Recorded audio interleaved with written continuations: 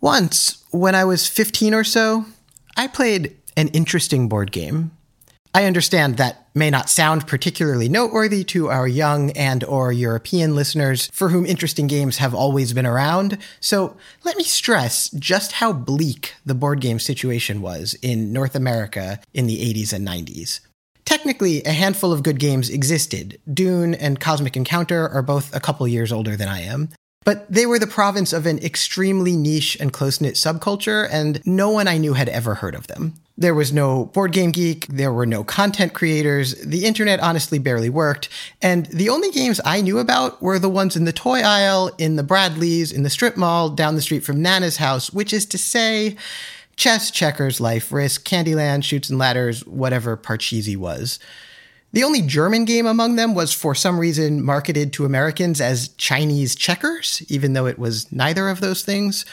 There were some toys packaged with incredibly flimsy rule sets like Operation and Mousetrap, and on the very rare occasion that something new appeared, there was a 90% chance that it was a reskin of Monopoly.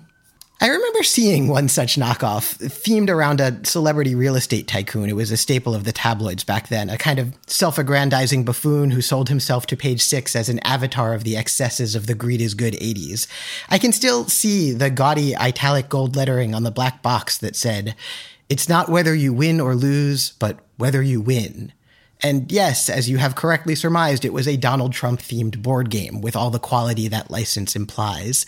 So it was a big deal when, after a decade and a half on the planet, I first experienced an interesting game with interesting decisions. The kind of game that left me with something to think about. And what, you're surely wondering, made this game more compelling than the dreary mass-market dreck of my formative years? Well, that's an interesting question. James Ernest, a game designer whose credits include Lords of Vegas and Trogdor! Says that a great game is a destination, and as such is enjoyed 3 times. First, you enjoy the anticipation, like, I can't wait to go to Paris, or Taco Bell, or, for our Lorcana heads, Disney World. This is the kind of enjoyment that Board Game Instagram was made for. We're all on there hyping each other up to play new games and discover old classics. Certainly, it's the core of most of my conversations with my buddy Alba. Hi, Alba. Hello. I mean, this is what we do, right? Like, yo, I'm trying to try Barcelona. Oh my God, it's so sick. You got to play it. It's our thing.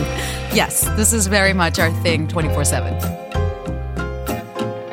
So then when you're actually at a destination, you're enjoying it for the second time. Like, can you believe this incredible Beaux-Arts architecture? Or like, bro, this burrito is so edible and reasonably priced. Or like, whoa, that human person who deserves a life of dignity and respect is wearing an enormous insulated duck costume in the sweltering Florida humidity. I bet he's going to get heat stroke and collapse. Let's watch. I don't know. I assume that's what people do at Disney World. And this kind of enjoyment, as it pertains to gaming, has become much more common. Like when we were kids, we'd be like, this Battleship game looks cool, let's play it. And then sit there for 3 hours while the will to live was slowly drained from your tiny body. But these days, games are mostly pretty good. You're probably going to have fun playing one. Mm-hmm. Okay, and then lastly, you enjoy remembering a destination. You've got those pictures you took from the top of the Torre Eiffel, or that stomach ache from eating 4 Doritos Locos Tacos, or else you're still giggling about how Donald Duck passed out from heat stroke in the sweltering Florida humidity and fell right into Ariel, who then tripped over her own tail, and the whole parade just fell over like dominoes.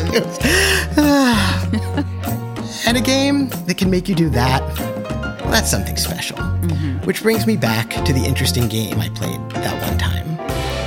Now, I can't in good conscience tell you that it was a great game because I didn't really enjoy playing it. But the 2 other kinds of enjoyment, the before and after fun, by that standard, this game was incredible. It probably helped that I got to play it with the designers, one of whom had recently transferred into my high school. He was a cool guy, confident, handsome, super smart, probably the only kid I knew who was, at that age, as politically stubborn as I was, though way on the other end of the ideological spectrum. But we got along. We both liked music and movies and arguing about our many points of disagreement on the big questions, which is, I suppose, how I came to be invited to test out his game.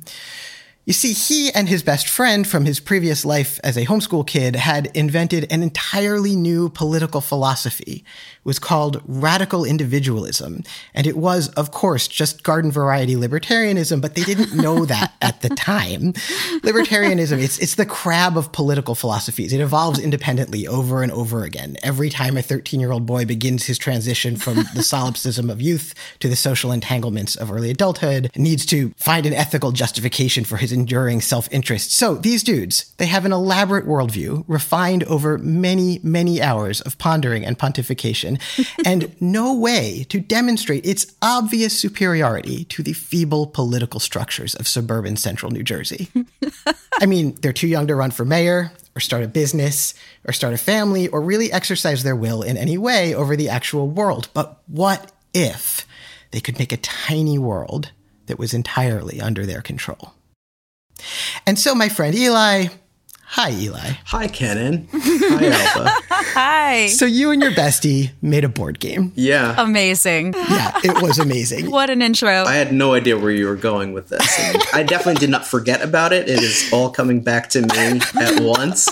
And politically, I think it's good for a 13-year-old to be a libertarian and no further than that. But no, that's very funny. We find different things to argue about now. Now we argue about board games. Absolutely. So this game was a combination of Monopoly and Risk, right? Yep. We took the rules to Monopoly and the rules to Risk. It was really just kind of a currency that you could use between the two. Right. I remember, tell me if this is right, you had to use the money you earned on the Monopoly board to raise and sustain your armies on the Risk board. Exactly. Wow. And as you took over territory on the Risk board, that gave you more money. So you could kind of either go the capitalist route or the military route in order to dominate either. Yeah, you essentially made a tiny working model of the military-industrial complex. Oh, absolutely. Absolutely. It was pretty much the first 4X game. But just kind of two of the X's. Those are the two fun ones anyway. Yeah, you were halfway there. Yeah. Wow. It was a 4X game after the colonialism part. Exactly. Let's assume that as rote. Yeah. So you make this tiny working model of the military-industrial complex, and then you recruited your friends of varying political persuasions to defend their belief systems in your cardboard arena. Whoa. Absolutely. And the lead up to the game was great. It's full of trash talking and bluster, especially from its extremely self-assured design team. And I will say this much for the nascent radical individualist movement. It absolutely dominated at Riskopoly. What was it actually called?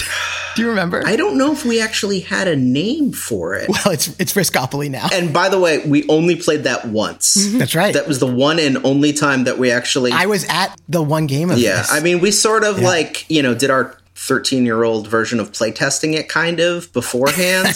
So it was really just it was an experiment. And then it was just like, this is ready for market.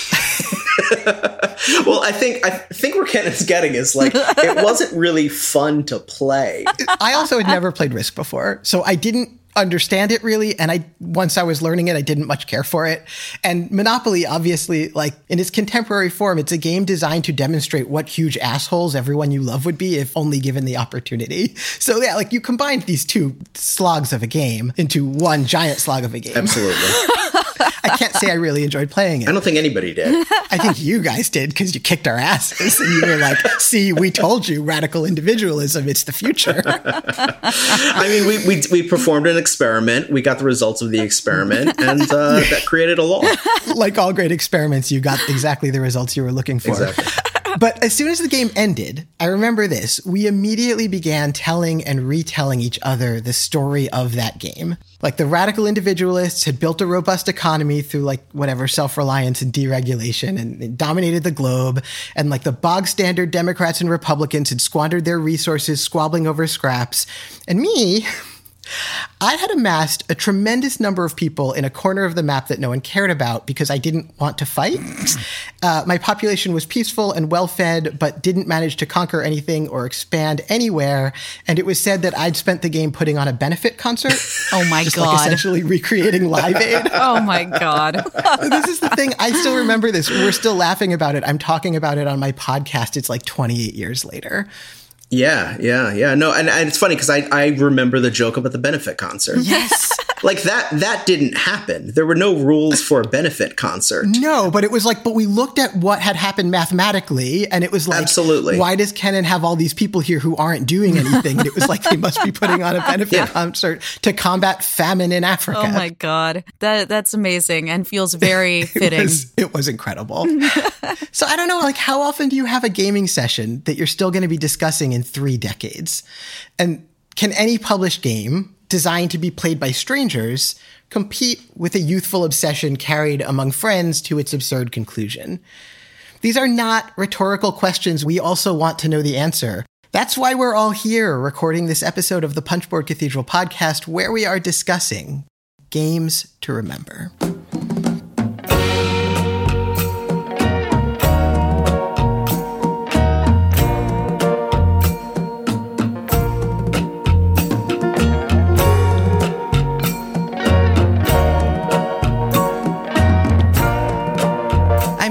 And joining me, as always, for this hex crawl down memory lane is my abstract ally, Alba. How's it going, bud? Hi. Hi.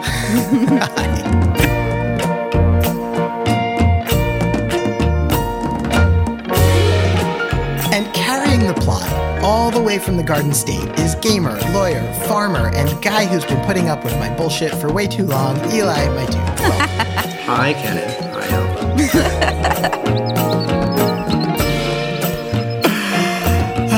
So I wanted to have you on for this because, honestly, I wanted to have you on because we like arguing about games. And then I was like, oh, well, this is the topic, because if you get to the end of a game and you can't tell a story about what just happened, you don't like that game. Is that fair? Absolutely. Yeah. No, I mean, and that's really why I don't like a lot of abstract games. The most interesting part of chess is like the knight attacked the bishop. Why did the knight attack the bishop? Like, was it like a religious dispute? Did the bishop, say something to his daughter? I mean, it's something along those lines. Well, and also every knight seems to have a horse with one bad leg, right? And so that's why they're always going off to the side. Yeah. So abstract games I really, really don't like. Something that has like a theme that's really just kind of slapped on. But like a lot of Euro games, I'm not going to like as much because it doesn't really tell that much of a story. Yeah, I complain on here a lot about Euro games that promise a grandiose theme, and then I usually like can get over my disappointment that it didn't have that theme, and then like be like, oh, I like this puzzle. But I think for me, I'm like, cool, I'm taking my brain to the gym, I'm doing this like, complex mathy whatever, and you're a fucking lawyer, and you're like, you don't need to take your brain to the gym. I really have no need or patience for that. Like I wanted to tell a story. So, for the 98% of listeners who didn't go to high school with the two of us, to get to know you a little better, Alba, you've devised an icebreaker? I have. Excellent.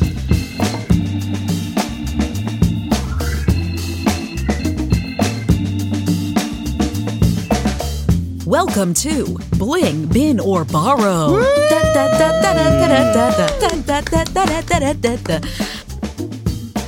All right, so, sir, tonight you must decide which of these games you will bling out and keep in your collection, which one you will borrow, meaning you have to get rid of it, but you can still play it within your lifetime. You just have to borrow someone's basic-ass version of this game. Or which one you will bin, which means you will throw it in the trash. You will never, ever play this game again. Yeah, you bin it like from history. Yeah. So like bin like this game no longer exists. Yeah. It is gone. Not just I don't own it. No, Yeah. you just cannot. No, it is poof, gone from the universe. It would be funny to make the lore that like this game exists and you see people playing it at cons and stuff, and for some reason no one will ever play it with you. Yes. You look, there's like Exactly. clearly open spots at the table, and they're just like, sorry, no, we can't. We're all full. And you're like, what? Why won't you let me play? Exactly. It's like one of those trick dollar bills, that's like tied to a string. Every time you like reaches for it, it's like, oh no. Pulls the entire scythe board right out of reach. Exactly. Okay, so the 3 games that you have to select from are Spirit Island, Scythe, and Blood Rage. I do like Blood Rage. I really enjoyed playing it. The minis are amazing. They're so good. I know if I were to own a copy of Blood Rage, though, I would never paint the minis, or I'd have to get somebody else to paint the minis. And then every single time I played, I'd be like kind of disappointed because I had these really, really awesome minis that weren't painted. Oh. Although maybe that's a reason to bling it. Yeah. Because what I'll do with minis is I'll actually give them to people that really enjoy painting minis and have them paint them. Ooh, I like that. That's like a commission. Yeah. LJ's painted a bunch of your minis, right? Yes, they did my Blood Bowl teams. That's awesome. But just basic gameplay, I'd have to say it'd probably been I want to say Blood Bowl, Blood Rage. Okay. The other two is hard. I pretty much have Scythe blinged at this point. You do. I have Kennan's big box that you guys were talking about in the last. Oh, yeah. Kennan bestowed the big box to me with like absolutely gorgeous containers. They all nest in beautifully, and he like stained them. Yeah, that sounds like It's like a work of art. that sounds like a Canon project. It's an absolute work of art. And then I bought the realistic food and the metal coins. It's all together in this one big box. I also own Fenris, which is the expansion to that. I actually play that a lot solo. I'm playing through the entire Fenris campaign solo. That's awesome. So do you want to go back to just your basic ass side? I know where that's living, and I probably couldn't go back. So I'd probably bling Scythe. Okay. And then, borrow Spirit Island. I mean, Spirit Island, I also have a organizer that I also got from Kennan for Spirit Island. If I remember correctly, the first time we went to Gen Con in 2019, I brought it to you because I had gotten that organizer with like a bunch in a Kickstarter. And I handed it to you and you were like, I'm never going to assemble this. So we went out and bought glue and I assembled it for you in our hotel room at Gen Con. Yeah. That's amazing. That organizer, it helps with setup. It helps a little bit with, the gameplay, but like it's not special looking. Whereas like the Scythe organizer is like gorgeous. And do you only have like the original spirits and stuff? No, I have Branch and Claw also. I don't know if we can let you keep Branch and Claw. So I could only have the basic. Well, you wouldn't have it. Like if you're borrowing it, you'd borrow like someone's copy and they probably only have the basic spirits, maybe they have Branch and Claw, maybe they don't. Yeah.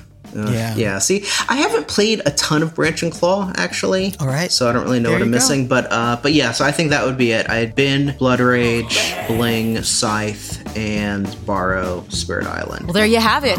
Bye-bye, Blood Rage. See ya never. Blood Rage goes to Valhalla, but it doesn't come back. Exactly. So, Bling and Scythe, binning Blood Rage, and borrowing Spirit Island. All right.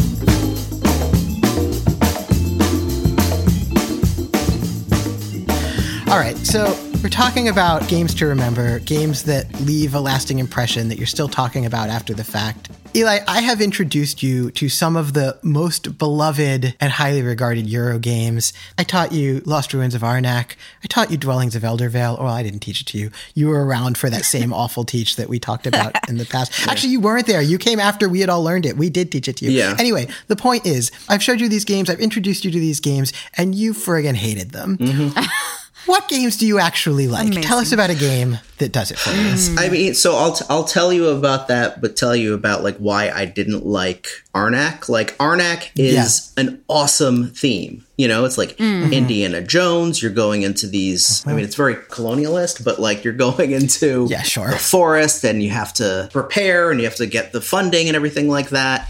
Essentially, to me, it was just like, okay, there's 6 different types of currency. You have to move the currency around from one place to the other. And if you have currency here, you can do this, which allows you to get more currency there. And like, I really could see like Arnak completely reskinned as some sort of economic theme or who knows? as we joked about, I think on a previous episode, there's no running from boulders, there's no snake pits. It's about logistics for an expedition. Exactly. It's about like coming up with the funding and the materials that you need to just like brush artifacts. What's the 2-player game? Akrotiri? No, there's a 2-player card game. Oh, Lost Cities? Lost Cities, yep. I think that theme of Arnak is actually better than Arnak itself, and it's much, much, much simpler. And it's just a card game. Because that you have to like figure out like, oh, I'm going to try to go to Atlantis. Right. So let me get all the Atlantis cards together. Oh no, the person I'm playing against is going to go to Atlantis. Right. Oh no, they went to Atlantis before me, and there was only a couple things left. It's a card game. It's not like promising you this like, storytelling journey that I feel like when you look at the box for Arnak, I don't know. I mean, I have never played Arnak, but everyone who loves it, I've always presumed until this podcast, and I learned more, that the reason they love it is because it's this like rich story. No, I didn't feel like there was much story at all in it. I enjoyed, I'll enjoy playing anything. Yeah. I can sit down and play, chess with somebody, and I'll have a great time, but given the choice. Better than not playing a game with your friends. Absolutely. But afterwards, we're talking about the game, and like, I had no idea where your expedition was going. Mm-hmm. I really didn't know where my expedition was going. Mm-hmm. I didn't feel like, oh man, I can't believe Dale beat me to get that rare idol or something. I had no idea what happened in the game. Just at some point, the game ended, and I forget who had more points than everybody else. And you counted up points, and that was... I really don't like any game that like ends with just let's count up points, and whoever has the most points wins. That's fair. But, I mean, games that I do like, do have a story afterwards. So tell us about one. So one example is Nemesis. Ooh. And for anybody that doesn't know, a Nemesis is... I don't know. When you look at it, it seems like it's very obvious, like an Alien ripoff. It's explicitly an Alien ripoff. Yeah. Like they're not trying to hide it. Exactly. They make like a cat mascot for it. Mm-hmm. It's and like the creatures look very H.R. Giger xenomorph. Mm-hmm. So essentially, everybody wakes up in their cryo sleep. You have to do this, and you have to do that, and you have to do that, and it's almost like an Among Us sort of theme. Like, oh, everybody needs to fix the engines and set a course for Pluto. So you get up and you start doing, the different things. Then, of course, there's, aliens on the ship. So the aliens are chasing you around. And then throughout the game, you get, I think it's throughout the game. There's some stuff in the beginning, but it's definitely revealed. You're talking about the goals? Yeah. Yeah, you get them at the beginning. This is the genius of the game. You get 2 goals at the beginning. One is benevolent and one is malevolent. Yes. And then about halfway through the game, you pick one of them. That's what it is. Based on sort of how things are going. You choose whether you're bad or good? Essentially, yeah. Yes. Oh, that's cool. And your goals, whether you're bad or good, your goals may or may not be compatible with the goals of the other players. Yeah. So multiple people can win in theory, although usually it's like between 1 and 0 people who win. Yeah, everybody can lose. Yeah. If you complete your goal, you're a winner. And if you don't, you die. Oh, interesting. So we played, it was at Gen Con. I forget what hotel it was, but the one like late night hotel. We played in the open gaming room. We started at like midnight. Yeah. Oh, right. The Marriott or whatever? Yep. So first of all, it was like a fantastic experience because I'm with, my friends at Gen Con in this huge hotel room. Like you said, we started to play at midnight. There's all sorts of people going on. Kenan knows different people from different parts of the globe, and we're talking to them and Instagram and stuff. And, we're joking about the guys that just started to set up Twilight Imperium at midnight. Whoa. And one of them was reading the rule book. Oh, no. Oh, God. I would not like to be at that table. Yeah. You could tell how that was going to end. And we outlasted them. We did. We were the last people in that room by a solid half an hour. Yeah, it was. I was very, very impressed. So so everybody is having a great time, and we're playing this, playing this game of Nemesis. With any game, like the people you're playing with makes such a huge difference because like Nemesis essentially is kind of a role playing game. Everybody has like literally a role, right? And then everybody also has like powers. Some people are better at things than other people.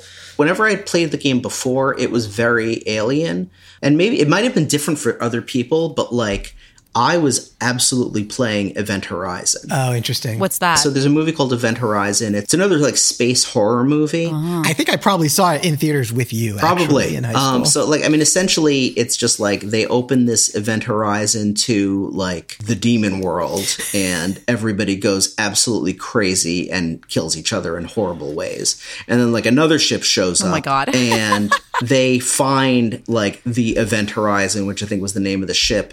And surprise, surprise, the demon world opens up again, and all these horrible things happen. It starts off as sci-fi and ends up with like walls of blood. Yeah, it sounds like a massacre. It absolutely is. It is. It's a fantastic movie.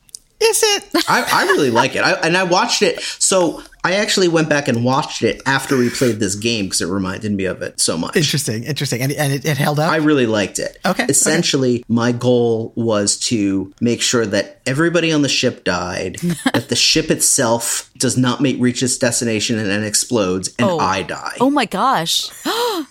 Suicide mission. So, and I didn't really completely know that. So it was sort of like slowly going mad, as the game progressed. Oh my God. So like at first, like I start the game and I'm like trying to help people and like, oh, we got to go here. And there's an alien coming up. Watch out, But then like as the game progressed, it just got crazier and crazier. And also everybody doesn't know, they're all hidden agendas. Right. So it's like, oh, well, is Eli going there because he wants to actually fix that engine? Or is he going there because he wants to blow up that engine and kill Kenan while he's in there?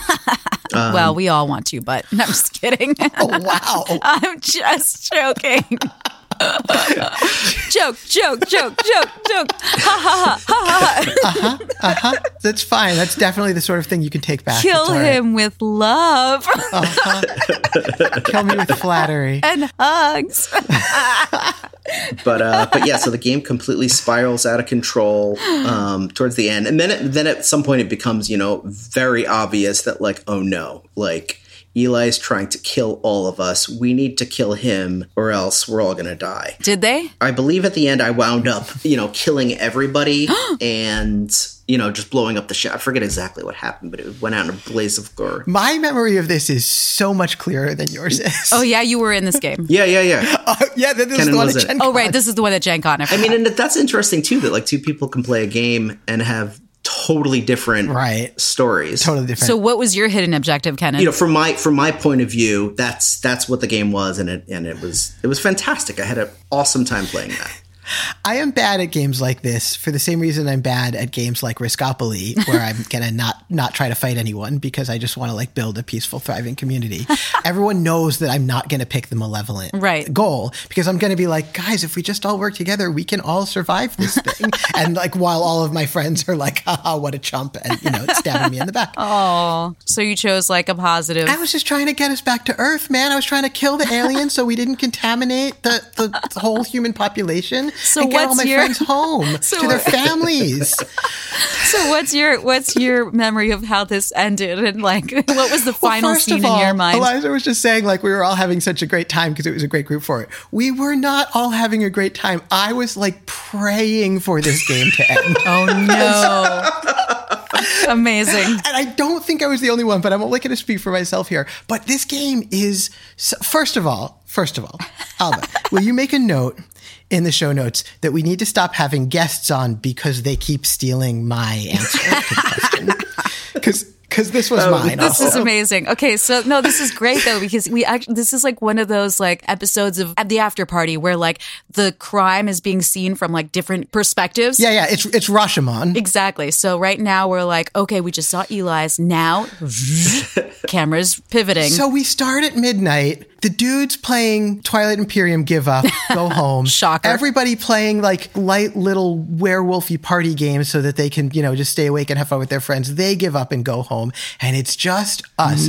And this game is such a mess. Like just mechanically, it has so much going on. It's cool and sandboxy because like you can do whatever you want to do, but you can do whatever you want to do because there are rules for everything. And like any game that promises to be an RPG in a box that doesn't need a game master, this game is lying. It does need a game master. Our friend Keith knew all the rules and he can sort of run the game while playing it, run the monsters, tell us how to do the things we're trying to do so that, because there's no way you're going to get this full rule set into 6 people's heads or 5 people's heads or whatever. It's just too complicated. And it's fiddly and fussy and it goes on forever. And then, I'm being a good guy, so I get eliminated. Everyone else gets eliminated.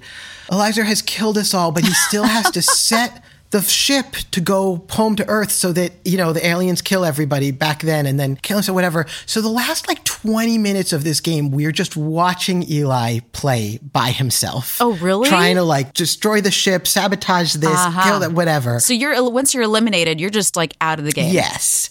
See, at this point, I had gotten so into the sort of Event Horizon complete psychosis of the game that I thought you guys were still playing at this point. Like your ghosts must have been haunting you.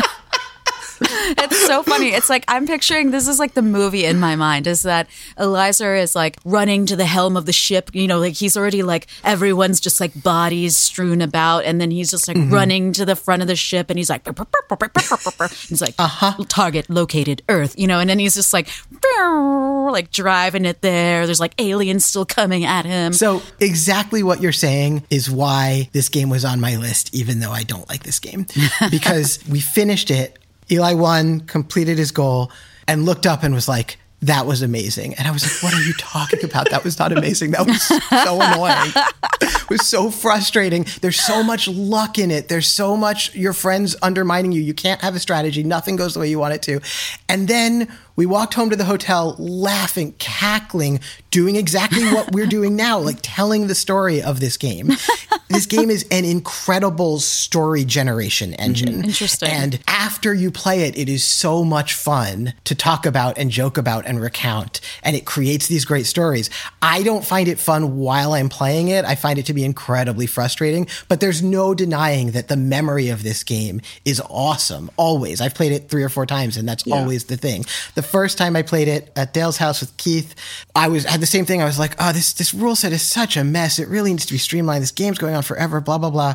I got back home to Brooklyn the next morning, and Kate was like, what'd you do at game night? And I was like, oh, we played this weird game, and then proceeded to tell her for an hour the entire plot of our game. You told her the movie that you saw. Yeah, the movie. Yes, the movie of our game. Exactly. And then Dale and Keith and I are texting for days, like making fun of each other about how we double-crossed each other. That's so interesting. Yeah. It's so interesting that it has this competing thing where it's like, I don't know that I had that great of a time. Yes. But then when I was reliving it. Well, so the 3 kinds of enjoyment, right? This is a destination. For me, this is like a vacation that it rained the whole time. But then like you talk about it afterwards and you remember like that it was really funny that you got soaking wet trying to get your like tent out of the bag or whatever, you know, like all those things that were frustrating at the time become these good stories to tell. I think one really good point though too is like I didn't have to do the numbers on the game, like Keith was doing that, and I do remember that. Right. And if I had to be you know, running all the numbers and being like, okay, well this creature attacks with 2 d10s and this one has 1 d4, I don't think I would have enjoyed it as much because I didn't have to do any of that. I was just able to throw myself into this crazy character that was going around trying to end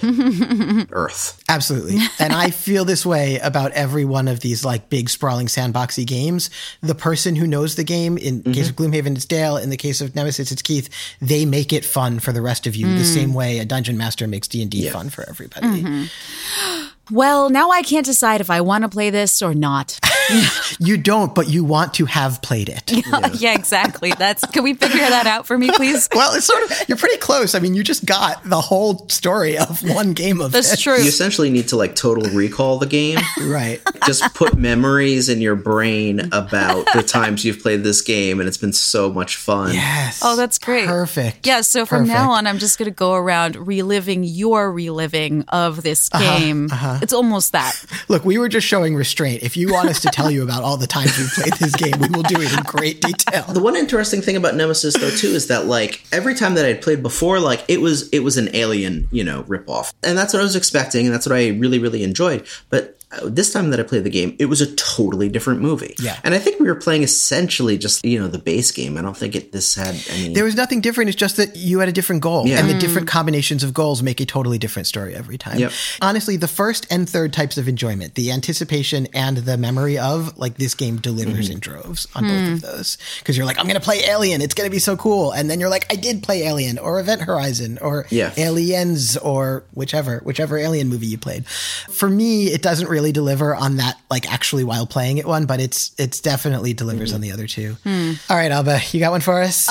Yes, but as usual, I have like a very different angle on this. I'm really glad about that because Archuzma had like, I think 2 different kinds of what memorable meant to them. And I think you're going to have the other kind. And I think that's good. Yeah. Okay. So I went home to visit my family over the break and I brought an assortment of games, most of which I hadn't played yet. They were mostly games that I was like, I've been wanting to play this. And, you know, either I don't have the player count. And you were like, one of these better damn well be memorable. Yeah. No. I mean, that obviously who doesn't want that?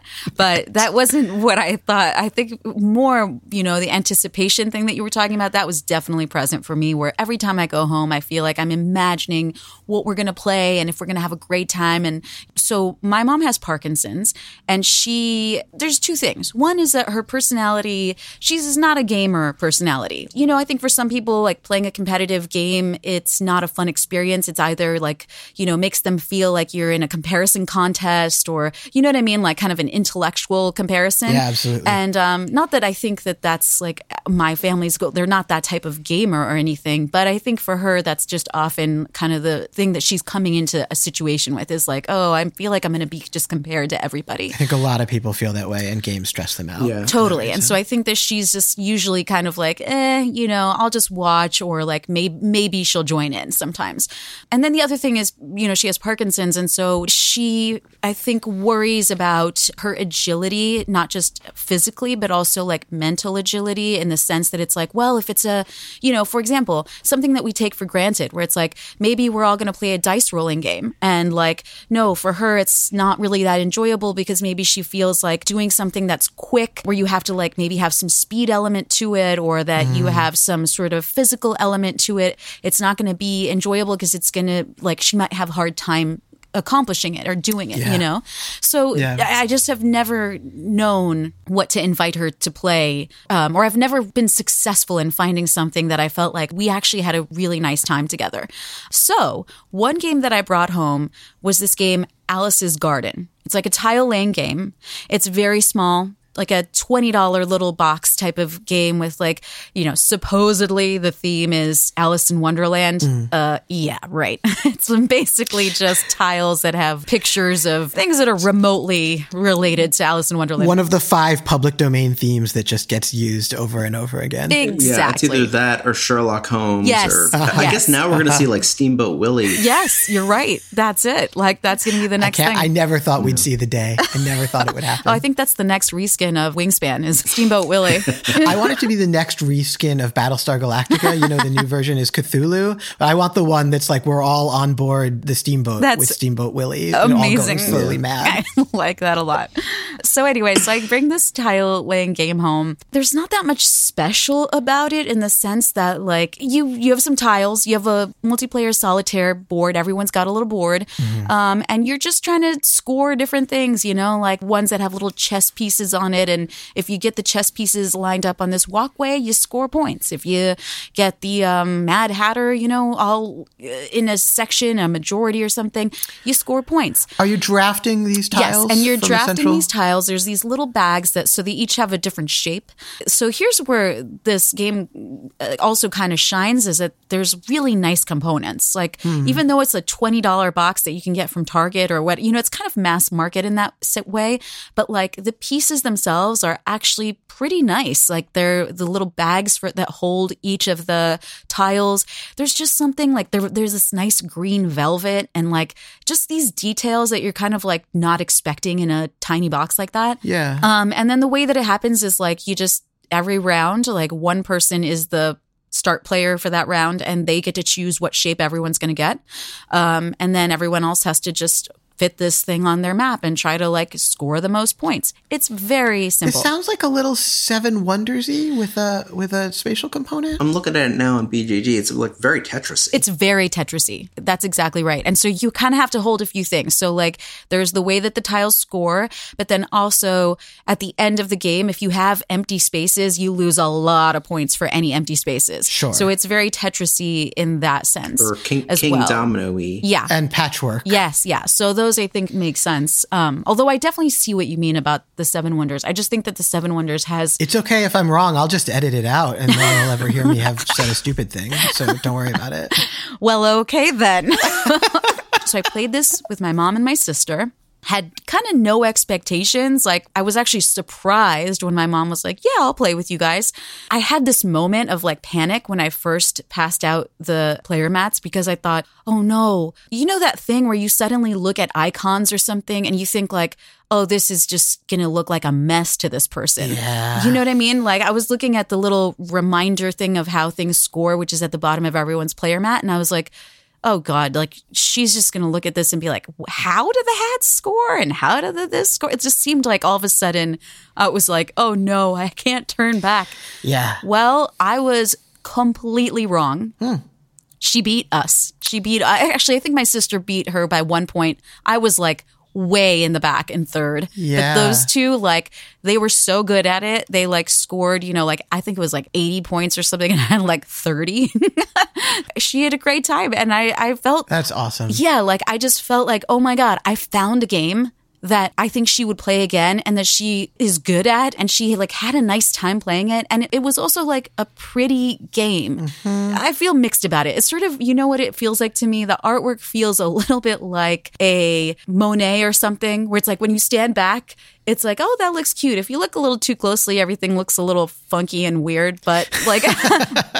But when you're looking at the board from kind of a wider perspective, you're like, this is cute. I don't know. It just felt very like sweet, the whole experience. At the same time, it was still like a good puzzle. Like it wasn't like that kind of thing where you're just like, oh, I had a nice time and somebody had a great time. But the game was like, meh. And, but I was like, oh, this is like, I'm surprised. I actually really like this. I would play this again. And I clearly am getting my butt whooped by my mom. Yeah. I think those of us who try to sort of be ambassadors for games, to the normies in our lives, I care so much less about winning than I care about everyone having a good time. And so that experience of like, oh, this other person is doing really well, and that is a win for me. Yes. Like I win by you having fun, and if you win, that's better for me than I win and everyone else like feeling a little dejected, Totally. So I'm the person who's going to wind up bringing games to my family parties to the point where like it's kind of my responsibility at this point, I mean, I started playing games from a very, very young age because my family, like, they're game players, So jealous. My wife, like, did not understand it whatsoever. Because of that, like, my dad is always like, oh, don't trust Eliezer. He's just trying to win. I'm totally not. Like, if I lose, I'm going to be just as happy if ever everybody has a good time. But my dad will start saying that. And then I will become kind of like the arch enemy at the table. And then like, I'll be like, all right, well, I got to win this. Yeah. It becomes very, very cutthroat. That's probably more of a family dynamic thing, though, than anything else. I love it, though. I love everybody's family dynamic in games. I like that they turn you into the heel, like in wrestling. Oh, absolutely. Like and I love playing that role, too. It's a great trade-off if it means that people want to be involved and be like, okay, we'll take him down together. Yeah, absolutely. Yeah. If I lose, everybody won. And that comes from my family playing other games and being just very, very competitive about dominoes. And right. When you're playing a game with my family, it's serious. I love that. So my family is the same way, and I am really not competitive. And I know that's a weird thing for a person who like spends all of his time thinking about and playing games, but like I just don't care about winning or losing.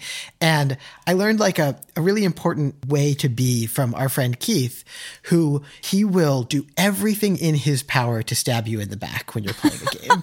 Even if it's a cooperative game like Gloomhaven, he will still like try to make sure that he leaves you to get beat up by the monsters while he grabs all the money. Oh my God. Just constantly scheming. And I would like used to get really frustrated by it because I'd be like, gosh, why is Keith so competitive? But then the thing is, when you do it back to him, he's so impressed with you. Like he's so happy for everyone to be as diabolical and scheming as he is. And when you do it to him, he doesn't get upset. He's like, that was awesome. I was like, oh, I get it now. That becomes the game. That's the game. And we're all just impressed with each other for like playing the game of backstab well. And I can like now, by his example, get into that frame of mind. Whereas I used to be like, just leave me alone and let me build my little garden and like fuck off, which is why I was so bad at Riskopoly. Why you were having a Live Aid concert? Why I was doing Live Aid. I was like, guys, I've got Freddie Mercury coming. Just go away. Amazing. From your point of view and from your people's point of view, they were probably having a much more successful and better time than anybody else in the world. Yes. This is what was so funny about the game, right? Is that it was a test designed to get the result you wanted. It was like, which of these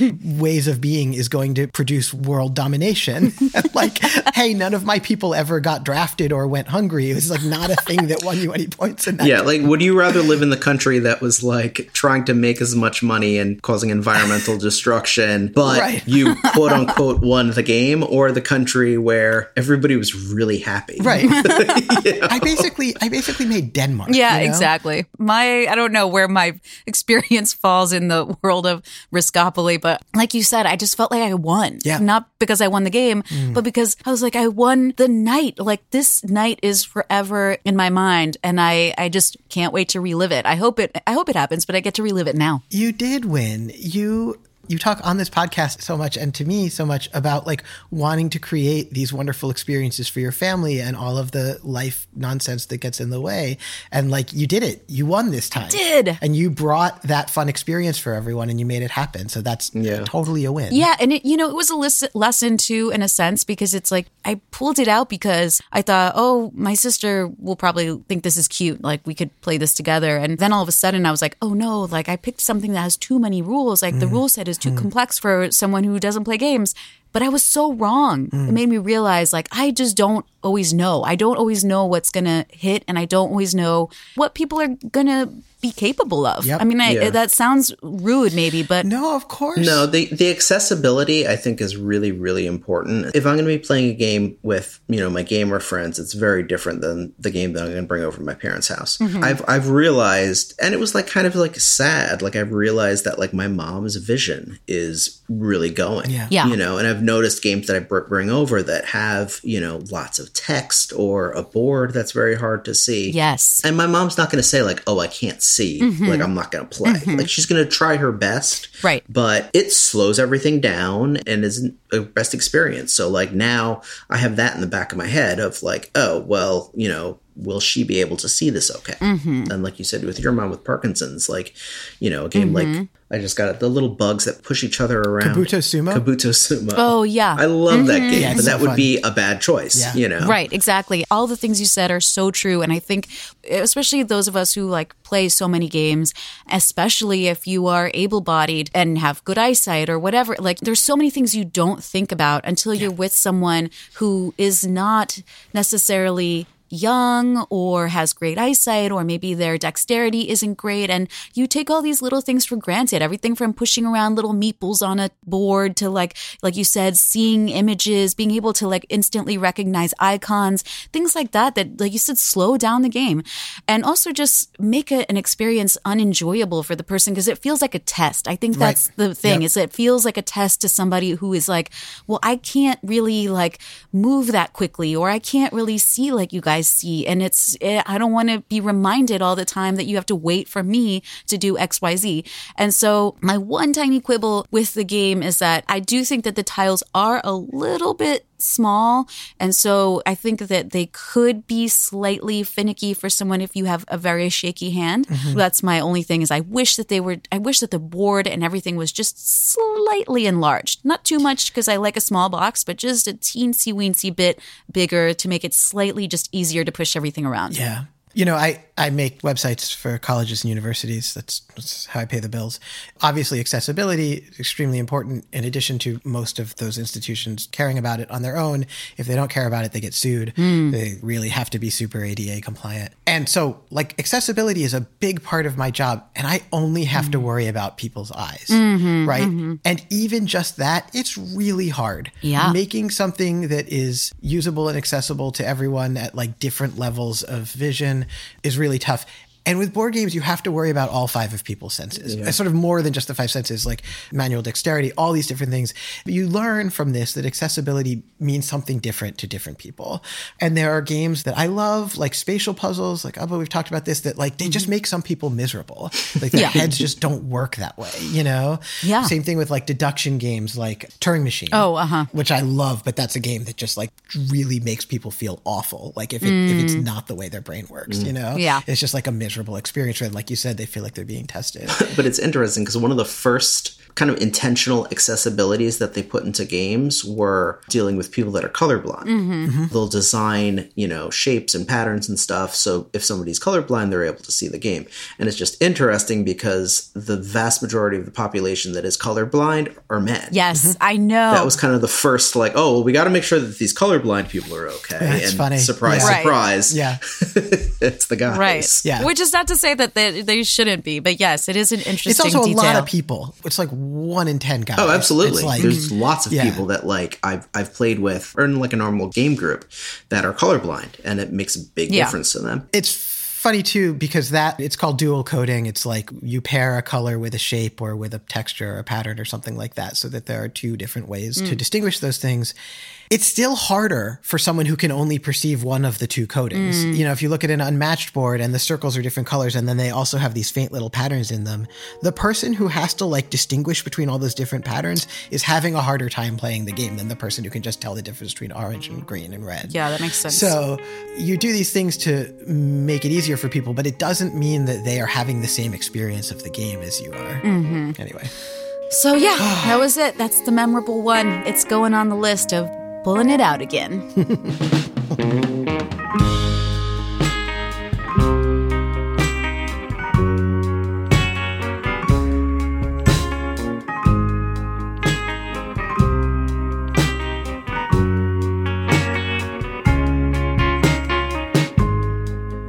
Eli, in your capacity as our East Coast con correspondent, you recently attended PAX U. Yes. It was awesome.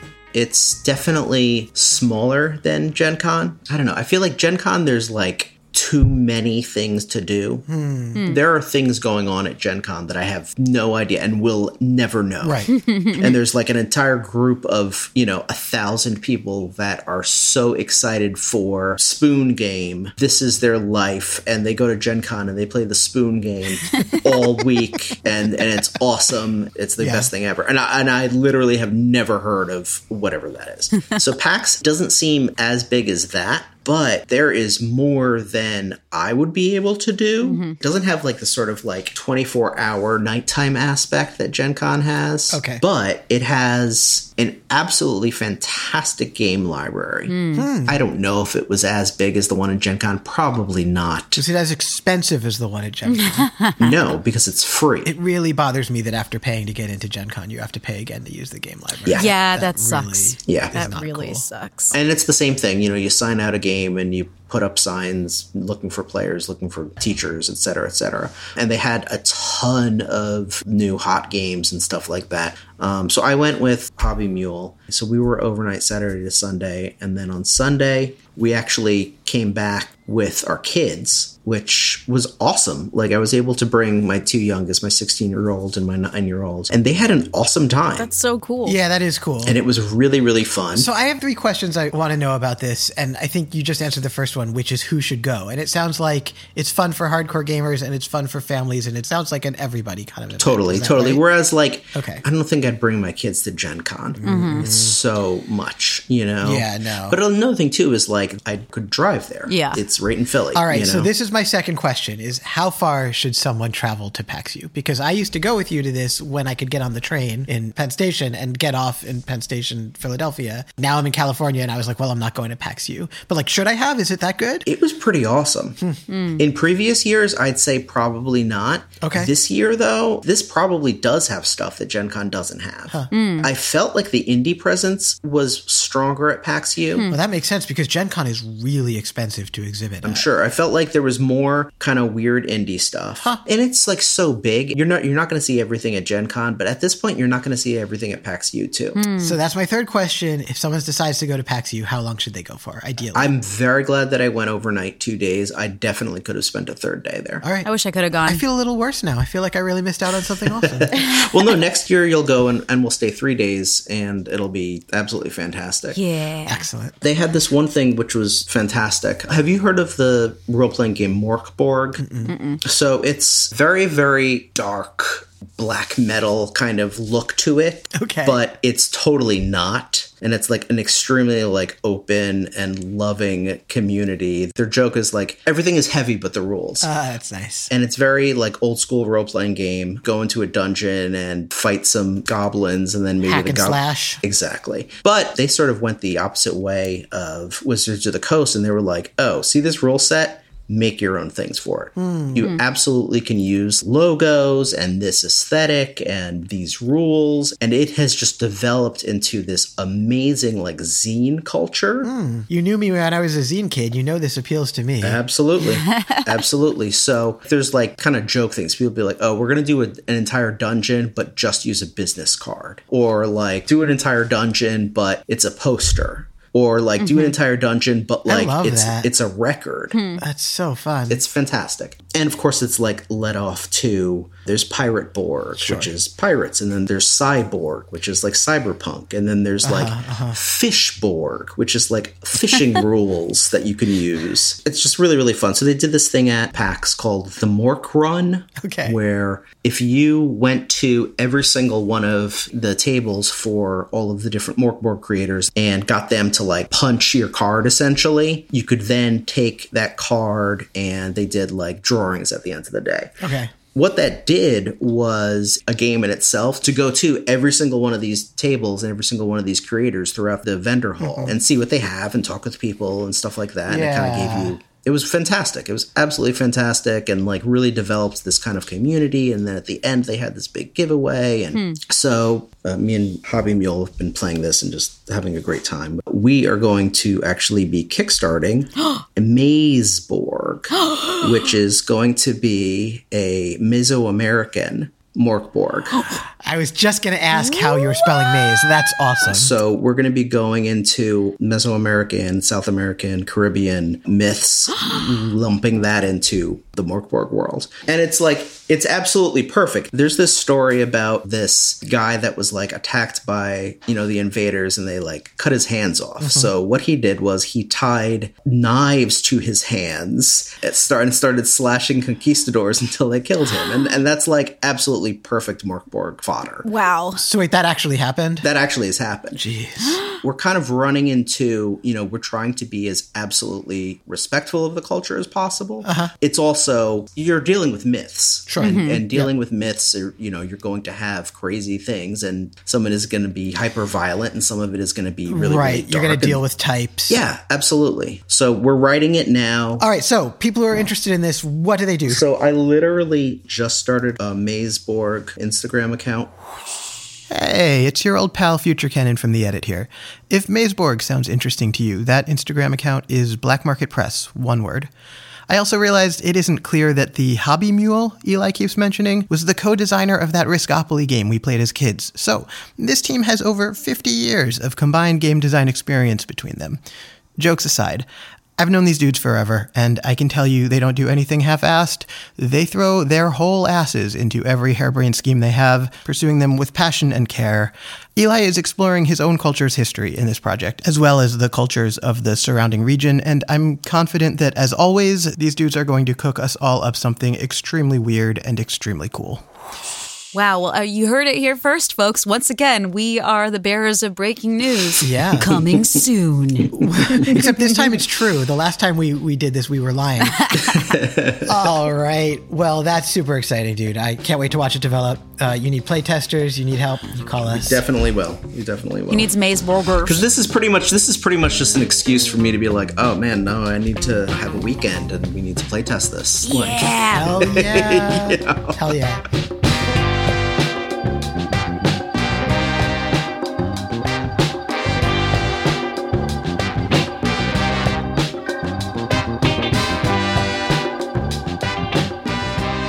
Just need to press the fanfare button here on the soundboard. It's time for the Rabble Round. Here we go.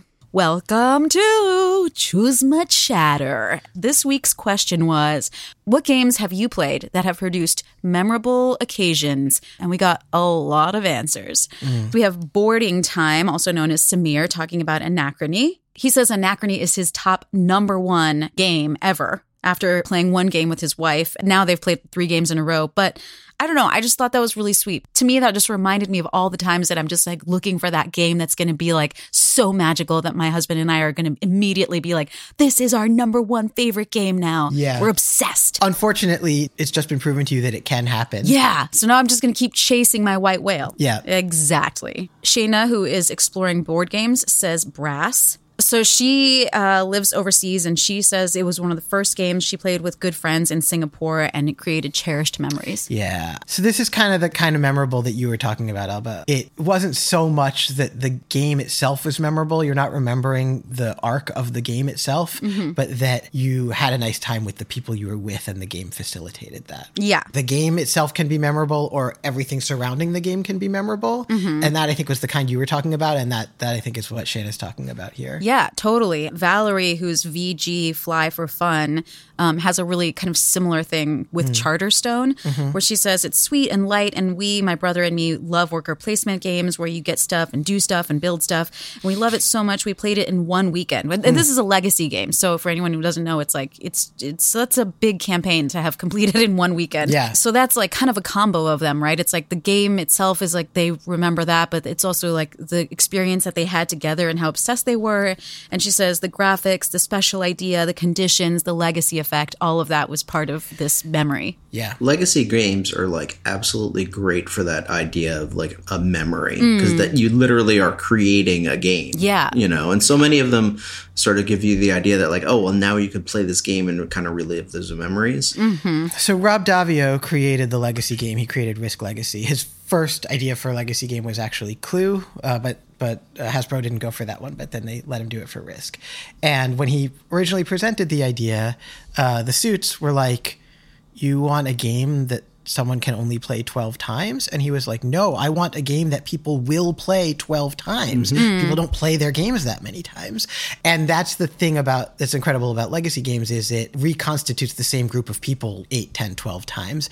And it doesn't matter if you even like the game or not. You get together with the same group of people 10 times, and you're going to have memories, and you're going to have your own little language and your own, like little micro society that forms as a result of doing that.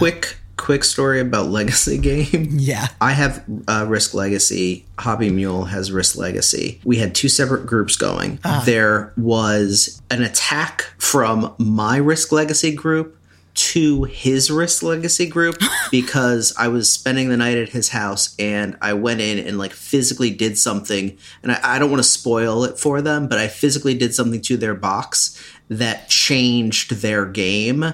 And that was like from our game. So it was like an interdimensional thing. And like, that's crazy. And like, so like I woke up late at night, I did this thing to their box, and then like went to bed. And then like weeks later, he took out his copy of Risk Legacy with his group, and he was playing it, and they were like, what? How did this happen? It was amazing. I love that decades later, you are still creating meta versions of Risk that interact with other board games. It's amazing. That's incredible. It's funny. When you were talking about like these characters or these things that live on in the group mind, that reminds me also on this list, the Cajun Gamer, PJ, said Frosthaven, 5 friends meeting every other Saturday, and now we have Heat Miser and Snow Miser in the group.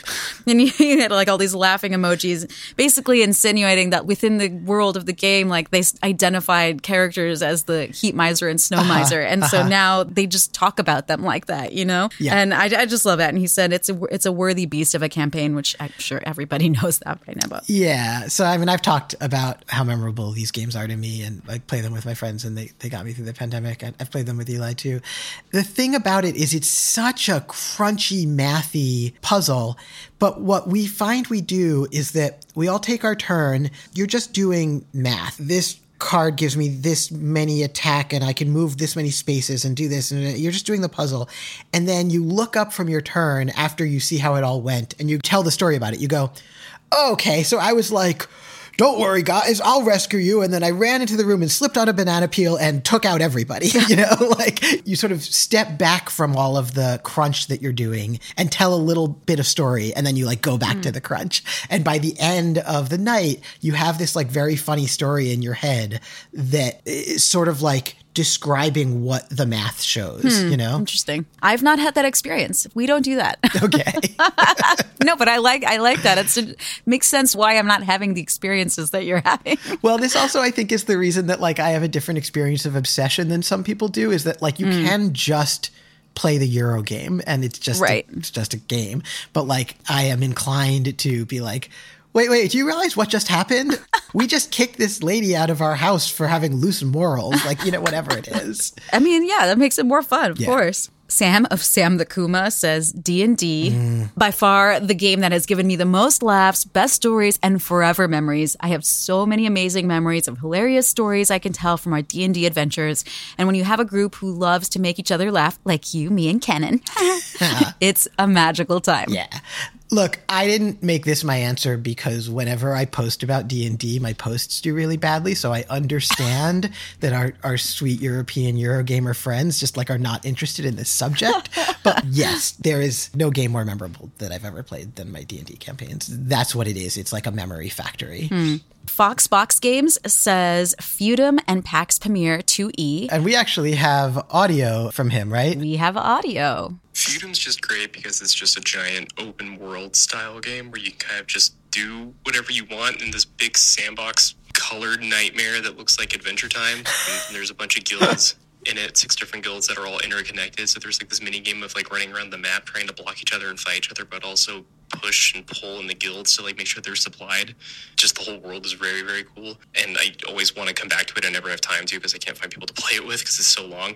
And then Pax Pamir 2nd edition, the first time we played it, I got it as my first Kickstarter and we sat down to play it at the table. And there's this mechanic in it where you are on alliances, but at some point in the game you could flip alliances by doing something bad.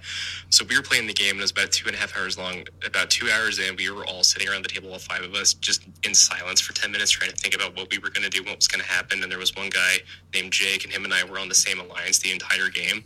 And I realized that our faction that we were on was not going to win the round, so I just slowly turned and looked at him. After all this time, we were working together to make sure our faction was going to win. I said, dude, I'm really sorry, but I'm out of here. And I killed one of his leaders off to switch alliances with the other alliance. And he was so mad, but everyone at the table just erupted in laughter. And it was so much fun after just like 10 minutes of like absolute silence and just all of us just like screaming. It's just a really great game. This reminds me of Rising Sun a little bit. Oh, interesting. Yeah, so this is what we're talking about, that he's still talking about this game all this time later, right? Like it created a story, like as a movie that's playing in his head. Yeah, I love that. I love that. Yeah. So then we have Rolling Reggie, who says Lords of Vegas, which I've never played, but I was actually very excited to see this answer come through because I don't really have a group that I think I could play this with, but I want to. Like, I'm just dreaming it, you know? And then Reggie comes through and he's like, it's so big and fun and a riot. 2 of my buddies backed it, the new reprint. I really don't think there's a more fun game that you can drink and play and have 6 players with. And we play it about 3 times a year. And I love that. I love that that's sort of like this, recurring convening of playing this game and having this like awesome time together. Yeah. And people talk about like beer and pretzels games, right? And I don't know if this is one, but you can drink and have a bunch of people and you can still play it. Like not every game can support that. No, you know? no. It's got to be. Certainly not Feudum. That's very cool. And also, we cited this game's co-designer in the intro. Oh, who's that? So that's James Ernest, who said that thing about how a game is a destination that you enjoy 3 times. Oh, nice. Yeah. Okay, we have the Meeple versus coming out swinging with Magic Maze. He says, Magic Maze at my family cheering after my close call successes. It's a limited communication, real-time co-op race game. You move 4 pawns around an ever-growing board without talking to find objects before time runs out. Yeah, this is a cool game. Have you guys played this one? No. It looks like The Amazing Labyrinth. But It's really different. It's co-op. Is it real time? It's real time. Yeah. And I might only be able to move left. And you might only be able to move right. And someone else might only be able to move forward. And we're not allowed to talk. And so we're like hoping that we have the same plan about how to get through this maze while like things attack us. And the maze is a shopping mall. You are D&D characters getting stuff you need for a quest in a modern day shopping mall. And there's like beholder security guards and stuff. And so anyway, you're trying to get through this maze without being able to talk to each other, and each of you only like controlling basically like one limb. You know? And the only thing you can do to communicate with one another is there's one pawn, and you can pick it up and put it down in front of the person you want to do the thing that they can do and hope that they like understand. Oh my God. It's really fun. That sounds fun. Yeah, it's very unique. I love real time games. Me too. Have you played 5 Minute Dungeon? No. Oh, it's fantastic. Everybody has a deck of cards that have different symbols on them. You need to match the symbols to get through the different traps and monsters and everything. And everybody's deck of cards is different because of your different, somebody's the wizard, somebody's this, somebody's that, and you have special powers. So cool. It's awesome. That's cool. Chits and Cardboard also says Nemesis. Popular answer today. This is kind of cool to me. Brett Spielhamster says New York Zoo. And the reason being, it was my first time prototype testing. Made me aware of the complexity of board game design. I was quite new to board gaming back then, and it dawned on me while playing how I never really thought about the complexity of designing them. This was one of the days that sparked my love for the hobby. Yeah. I just thought that was kind of a cool thing. It was a unique way to look at the question, I thought. Absolutely. And one of those examples of, it wasn't so much the game itself. Brett Spielhamster is telling us I had 6 flamingos. It was crazy. They're telling us that everything surrounding the game was this very memorable experience, right? They got to be a part of this, just like that time I got to play Riskopoly with the designers. Yes, exactly. We have so many other ones. We'll share all the ones that we didn't get a chance to read on air on our Instagram. We did not do that so last time after we promised to, but maybe we'll do it this time. It's possible. Oh, I thought I did. Whatever. And Malphus of Good Games says Terraforming Mars. Playing Terraforming Mars regularly with the same 4 people was absolutely great. We don't do that nowadays. We have 2 kids. Our friends have 2 kids too, so shorter games now. But playing TM once a week was a blast. Yeah, I think a lot about, I used to go to, when we lived in Massachusetts, and we went to this weekly Catan night that we got invited to. Like a lot of people, that was my entryway into hobby games. It was the only game I knew about, so it was the only game we played, and we played it week after week. Again, I don't remember any particular game of Catan. It's not memorable in that sense, but I remember all the times laughing and having fun with those people. I think as we get deeper into the hobby, that's a thing that's less and less likely to happen because you don't want to play the same game with the same people week after week. You want to play all these different games. And also it just gets harder as you get older to have a weekly game night. Oh, yeah. And this is what I think the appeal of legacy games is. Sometimes more the promise than what it actually delivers, because I know a lot of people who have unfinished legacy games. But the idea is that you're going to have that experience again of getting the same group of people together week after week and playing the same game.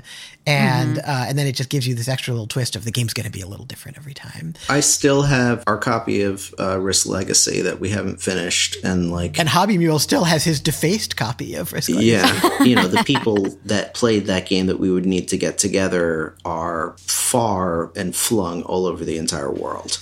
So the chances of us actually getting back together is very, very far and few between. But just the idea of us getting back together and doing it is wonderful. Yeah. Aw, I love that. After everyone retires and all the kids are at college. And the game table says War of the Ring. It's the most epic experience in a board game. I have that game sitting on my shelf and I dream. Yeah, no, and I dream of playing it. But, then I had a child. And so it's just still staring at me. But why didn't we know each other when we lived down the street from each other? Gosh, I don't know. Stop Maggot, who is Jason, says Werewolf/Mafia. Yeah. And he says, not strictly a board game, though versions of it have been made, but for my money, $0. Werewolf, Mafia, whatever you want to call it, the basic social deduction murder game. It's introduced me to new friends and got me to know old ones better. And years later, I will remember the particular twists and turns of how the streams played out. You can explain it to literally any group in seconds, and it doesn't require that they know anything about games. Yeah. So Jason is a high school friend of both mine and Eli's and was in that epic Nemesis game as well. I agree with this. And I think that gamers, hardcore gamers are sometimes really down on social deduction. I think maybe just because if you've been to a few Gen Cons, you've probably played 8,000 games of Werewolf. But I just introduced this to my family over New Year's and everyone loved it. And we played it with a 6-year-old and with a 50-year-old and everything in between. Yeah. No one had ever played it before except for me. And everyone was so fascinated by it and everyone had such a good time. And everyone's, personalities manifested themselves in really interesting ways. It's one of those games where you can learn a lot about someone you already know really well. And I think that these games are great. They're really fun. They're not games in the sense that we think of them. They're not there's not a lot of strategy to it. It's just mainly lying well, but they're really fun and they do create these really memorable, funny events. Yeah, that's a good place to end it, I think.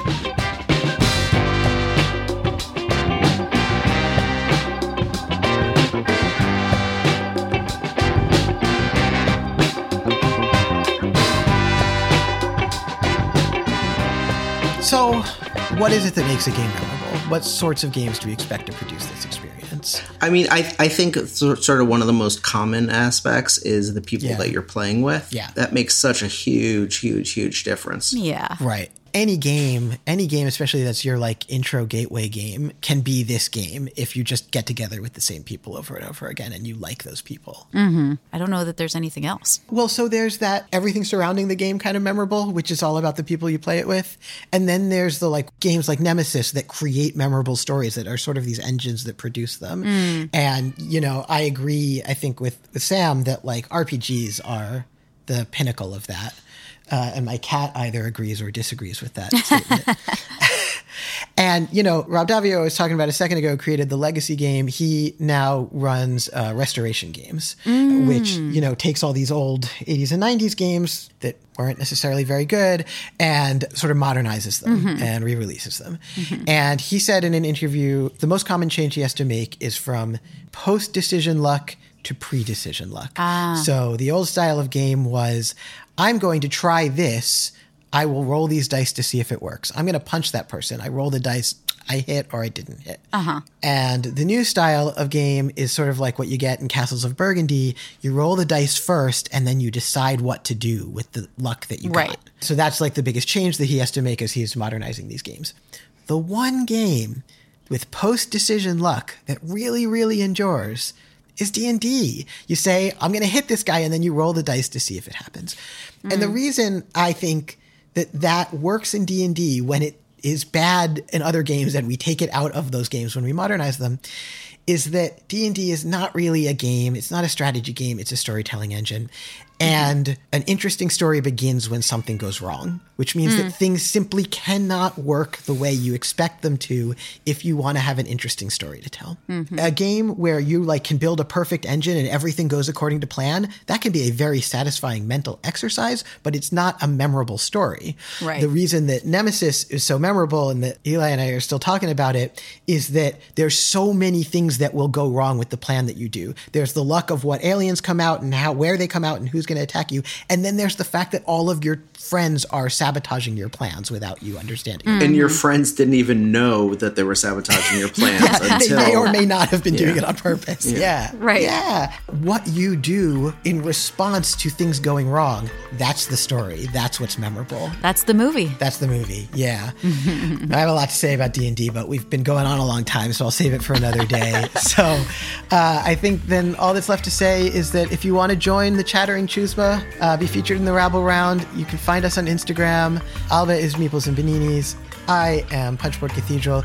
You have probably been listening to some sweet tunes. Most of them are probably Alba's. A little bit of it might be mine. I don't know yet because we don't know where the music's going to go, but it'll be in the show notes. If you want to hear more of Alba's music, that's Alba and the Mighty Lions. You can find that on Spotify, right? Yep. If you want to hear more of my music, you can't. I'm sorry.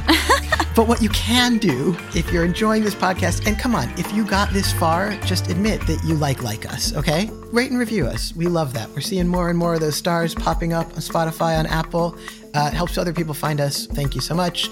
And that's all for now. We'll be back in a couple weeks. Until then, ramble on.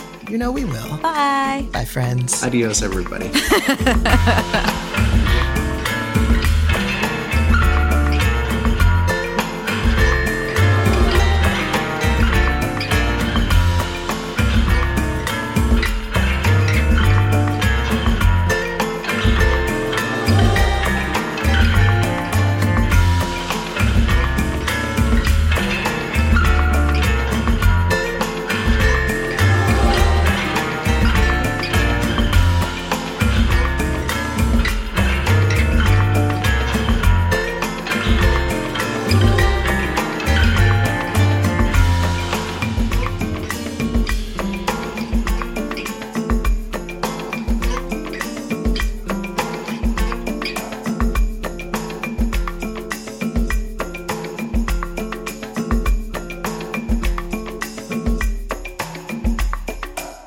I am your third follower. Alba beat me.